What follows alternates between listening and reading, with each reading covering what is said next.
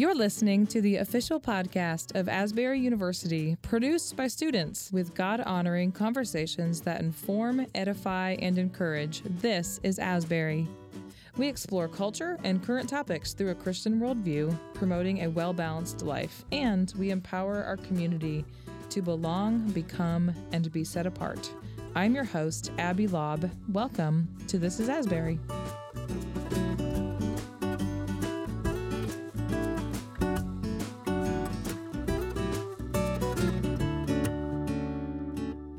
Welcome to This is Asbury. Today we have with us Dr. Devin Brown, who is a professor of English at Asbury University, where in addition to other literature classes, he teaches a course on Lewis and Tolkien. He also teaches in the Asbury University Honors Program. He has a PhD from the University of South Carolina and a master's degree from University of Florida. Dr. Brown is an award-winning author and a frequent speaker at conferences and college campuses all around the country, and he also is a recipient of Asbury's Francis White Eubank Award for Teaching. So how long have you been teaching here? Yeah, this is my 28th year. Okay. My wife Sharon and I came here right after we finished our PhDs and settled in Lexington and have been here ever since. Most recently, you have published a new book. Do you want to tell us about that book? Most of the books I write about are about Lewis or Tolkien. I wrote the two most recent biographies of them and then a number of books about their books, which is what English teachers do, right? And then at one point early on, since if you like Lewis and Tolkien, you get this idea of writing something creatively yourself. I have MFA in creative writing. And so I had a book called Not Exactly Normal that came out a while ago, and it did pretty well, and they wanted a follow-up book. And by the time I got around to writing that follow-up book, there was a different editor there who didn't want the follow-up book that I'd written. So I've been shopping this one around for a while. And what's nice is getting the chance to improve it each time. So I have a book called Not Exactly Love that's coming out with Owl's Nest Publishers. It's an independent publisher outside of Madison, Wisconsin. And depending on when people listen to this, it comes out August 15th of 2023, so it may be out by the time some people hear this. We've got big hopes for it. So it's a middle grade book, so that means it's for middle schoolers. That said, younger than middle school can read it, older than middle school might like it. It's about a word-happy girl named Lita Johnson who has what she calls semi-requited love. She's in love with someone who's a boy but not her boyfriend, but she wishes he was, something we've all been in. Anyway, that's her situation. Along the way, a mysterious cat shows up on their deck, and those two stories get interwoven a bit. There's a culmination. The little Episcopal school she goes to, St. Luke's, is going to have their first annual Valentine's Day roller skating party. And so that's what it culminates on. So I will say this, there are books of high adventure and there are books of daring deeds. This is a book about more ordinary people's lives. If you're a young person and you haven't really found yourself in a book yet, a book just about people and their day-to-day life and the questions a young person might have, that's kind of what I tried to address. Yeah. Well, I personally love that because I have two young readers in my house, one of whom is newly 11 years old, and I know she's going to love this book and absolutely will see herself in that. So I definitely resonate with that. And it's hard to find good books for her to read. So a lot of parents, just with technology, many parents struggle with getting their kids to read a book. You know, I hear from a lot of friends or, you know, maybe friends who are teachers in high school, and they say that a lot of these kids really struggle to get through an entire book. We know a lot of this is because of technology and social media, you know, just that attention spans have really declined. And so obviously the effects of this are going to be negative. There's many reasons why we should all read, of course. So can you talk about your approach to writing young adult fiction specifically for kids who are consuming information differently now? Yeah, it's not just changed, but it's changed really rapidly. Mm-hmm. It seems like within just a few years, everything's changed.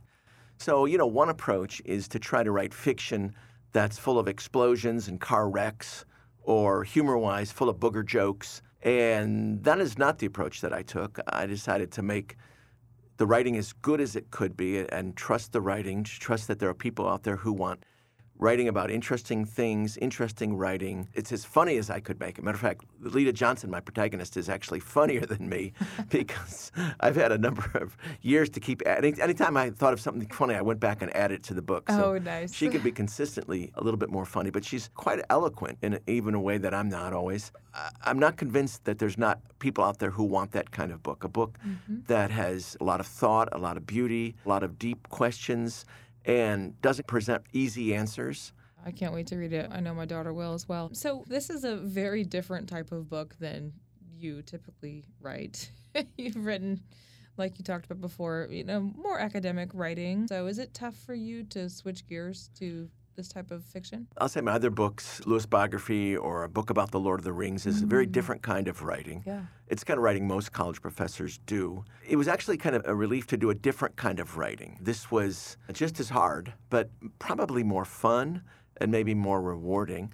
I'll also say it's harder to publish fiction than a scholarly book about, if you write a Lewis biography, there's a whole Lewis audience out there who will be interested in getting it. If you publish your own fiction, there's lots of books, so there's a little higher bar when you're writing your own work. But it's been fun. It's been funny to do. It's been fun to make it humorous. And the revisions. It's written for young people to read and enjoy. What other projects do you have planned for the upcoming school year or maybe just beyond? We're all excited about the upcoming fall at Asbury. There's just a great feeling about it. We're very excited. Every year God sends us wonderful students. Every year we graduate wonderful students. You're thinking, oh my gosh, is this the end of the golden age? And then next year you get just as wonderful students, wonderful in different ways. So at some point you think we'd learn to trust God. Maybe I'm still working on that. Anyway, I know we have some great students returning, which I'm excited about, great new students coming. And so at Asbury, teaching is the bulk of what we do. I have friends who teach at research universities where research is the bulk with some teaching. Well, all of us here do teaching with some writing or research or professional activity. Oddly enough, at Asbury, that professional activity takes all different forms. At a research school, it has to be a certain kind of article for a certain journal or else. Here, you need to be professionally active, but can it be in a way that suits your own particular interests, desires, abilities, places that God's called you to serve, which is something I really like about Asbury. So I'll be teaching Intro to Lit for one class, which all English majors, creative writing majors, English ed majors have to take. Some media comm people end up taking it. I'll teach Adolescent Lit, which is sort of my specialty as well, which is also a class I'm excited about. I have a different kind of book coming out in the late fall, just before Christmas. We don't have the right title yet, I'll say. I'm doing an annotated reader's guide to Christmas Carol. Dickens' Christmas Carol. That's cool. And it has Christmas Carol in the middle. It has a couple essays by me at the front. And then all the footnotes that I and my editors could think of so that a young person could read it and understand it. And you'd think Christmas Carol, everybody can read it. Makes sense. I know it's Dickens. It's almost 200 years old. Anyway, I turned in the first draft. I had 200 footnotes. It's not a long book, if you remember. Yeah. Anyway, at the end, we ended up with about 300. And it's things like, you probably don't know what this word is, so here's a quick gloss to say what it is, just so it won't interrupt the reading. So Christmas Carol will come out in November, just in time for Christmas. And then another project I've been involved in that I'm very excited about is the Fellowship for Performing Arts out of New York. Max McLean is the president, has done a series of plays about C.S. Lewis. And he used my Lewis biography for the first one, Most Reluctant Convert. And then at some point that became a movie. They asked me to write a study guide for the movie, which has been great. He is now on the road with a second play called Further Up and Further In. I did the study guide for that. And then Screwtape, their adaptation of Screwtape Letters is going to be launched late August. So I just finished the discussion guide to go with that. What's the unique value of literature and creative writing in today's culture? I mean, it just feels like it's hard to even fathom how far we've come in just a few short years in terms of how much people are reading. And in fact, there was a stat recently that I saw in the Wall Street Journal, and it was basically something to the effect of people are reading less than they ever have before. Essentially, that's oversimplifying it. But what is the unique value of literature today? Yeah, and when they say people are reading less, they probably mean fewer books, yes. Right? I mean, they're reading a lot of news on an iPad or a computer, and if it's not in a newspaper, it's on a screen, which isn't all that different for that sort of thing. But you're right to say people may need to be thinking about reading books again. I heard that book purchases actually went up during the pandemic, Yes. something that maybe people wouldn't have predicted, and bookstores, real book and mortar bookstores are making a comeback, which is great. All of us are part of a story, and what is your story? The story's told about three guys who were breaking rocks in a quarry, and they asked one guy, what do you do? And he says, well, I'm breaking rocks. They asked the next guy, what are you doing? And he said, well, I'm earning a living for my family, to support my wife and my kids. And that was how he saw what he was doing. And then they asked the third guy, and they said, what are you doing? He said, well, yes, I'm breaking rocks, and yes, I'm earning money to support my family and children, but I'm also part of something beyond us. I'm helping to build a cathedral that people will worship in. They'll be lifted up for hundreds of years to come. Now, they're all doing the same thing. It's what story do you see yourself in? And I'll just say this, you may not realize it, but every ad you see is telling you a story about your life. If you get these shoes, your life will be really cool. And if you don't, your life is like a disaster. And that's the story that all those ads are telling you, that your life without this product is worthless. And if you only had this product or had this car or whatever, it would make your life. And it puts you in a story, and you need a story to counteract that. And of course, Asbury is one of the few schools that offers a bachelor's degree in creative writing, major and minor, as well as just classes if you're interested. And we think Christian storytelling is really important. Jesus did too. It was one of his favorite modes to tell parables, stories that people could use to frame their life. The story of the Good Shepherd, the story of the prodigal son. Those are stories that stay with us all through life and remind us who we are, why we're here, what's important. So I love that all different kinds of people at Asbury take your classes. You could even see a business major could take a creative writing class and really benefit from that creative thinking. That's, I think, one unique component of being at a liberal arts institution. So what else do you really like about Asbury? Well, let me say a word about your first question. So I was just at Asbury Reunion this summer. Way back when, 25 years ago, I had a student in one of my lit classes who was a pre-med major, who's now a doctor. I won't say his name, but hopefully he's listening. Anyway, he came up to me, and he was like the best student in the class, even though he wasn't a lit major. And he said, Dr. Brown, I'm going to ask you for a favor. I said, okay. He was president of his class, and he said their class advisor was on sabbatical, so they needed a faculty member to be advisor for one semester.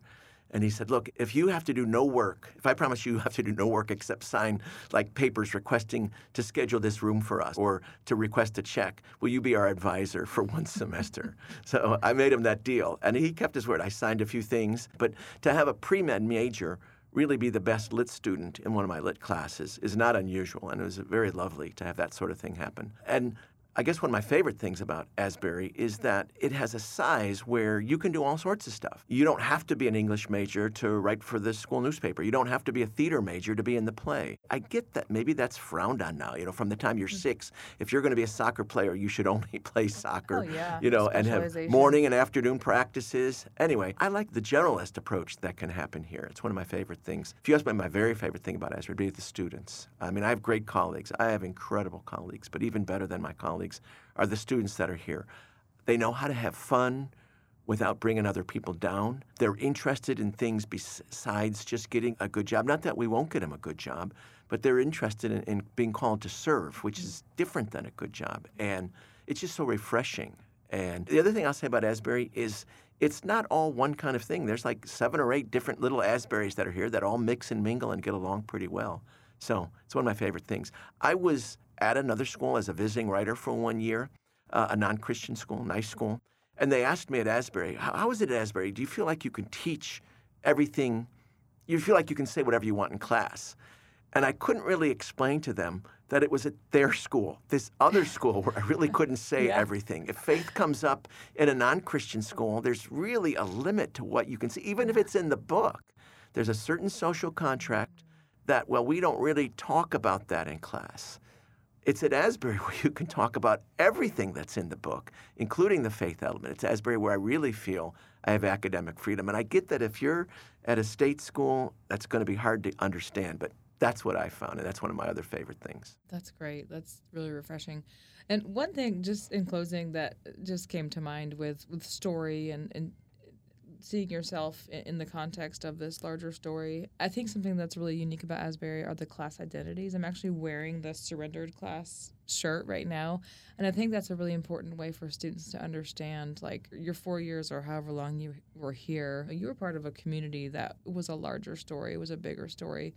And I think that really is important for students. It's humbling, for one thing, and it really grounds you and it connects you with other people in a unique way. It's like this was the story of our time here, and I just love that giving that a name is something that Asbury does, because then, you mentioned the reunion. You look back at the other classes that come in and you hear their class name and you think, oh, I wonder what their story is. I wonder what the story was behind that. So it's really fun to dig into those. And the longer that you're at Asbury, you hear those things. So as we close, is there any particular story that's really stuck with you in your time at Asbury that you have heard? You're right to say that Asbury has this sense of belonging, sense of community that I don't think many people have experienced. But Asbury's goes so much deeper and broader than that. Yeah, we have our film people here, and we have our math people, and we have our soccer team, and we have all those things. We have our choirs.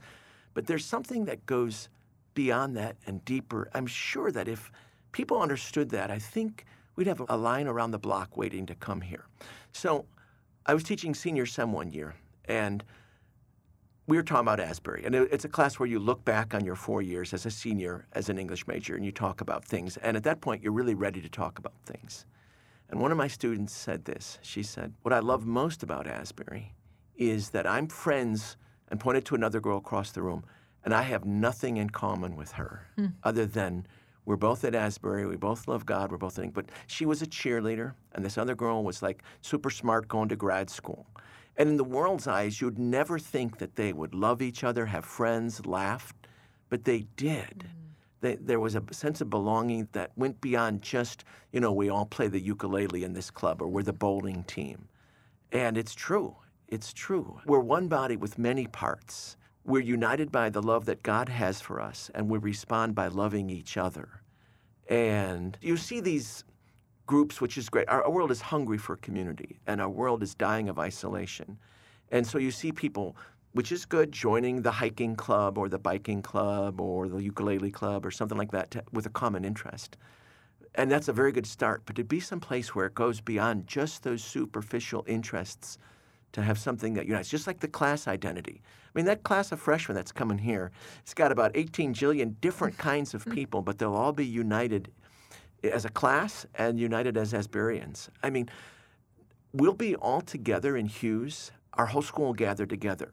I don't know about, most people don't realize that most schools, you're never all under one roof at one time. You probably don't even have a building other than a field house that can do that. And to look around and say, here is our whole school, something we're all a part of. Now, we're not all identical. Some of us, our parents went here, some didn't. Some of us never heard about this school until we found it on the internet. All sorts of different Asburyans, but we're all united in that sense. And it seems hokey to say, it seems hard to believe till you get here. But once you're here, you get it, and you know that it's real. Make sure you grab this new book when it comes out in August, Not Exactly Love. I know I'm going to be reading it, and my daughter will be reading it. She'll probably read it 10 times. Can you read us a line? Yeah, I'll read the opening part, so there won't be any spoilers. If this is your cup of tea, you'll know. It's written in a diary form. It begins like this. Tuesday, January 1st, New Year's Day. I, Lita Johnson, have to do something. I know this. How do I know? Today, as my mom and I were hitting the last after-Christmas sales, we just happened to walk past the Snowflake, our favorite dessert place in town. I just happened to look inside where I just happened to see my best friend Ruby, who just happened to be having hot chocolate with her boyfriend at the semi-secluded back table. Perhaps I should mention that the reason the back table is semi-secluded is because it's semi-crammed in behind the buffet station they use on Sundays. My mom noticed me looking in and asked if I would like to get some tea and split a snowflake, a giant real vanilla donut topped with white frosting, shredded coconut, and caramel drizzle, and, as the name suggests, the restaurant's signature pastry. Having tea at the Snowflake is one of our favorite mother-daughter things to do, and any other time I would have said yes, but something about seeing Ruby and her boyfriend all smiley and semi-secluded made me ask if we could go somewhere else instead. Thank goodness my mom said yes. Well, thank you so much for joining us for this episode of This is Asbury. To learn more about Asbury University, visit asbury.edu.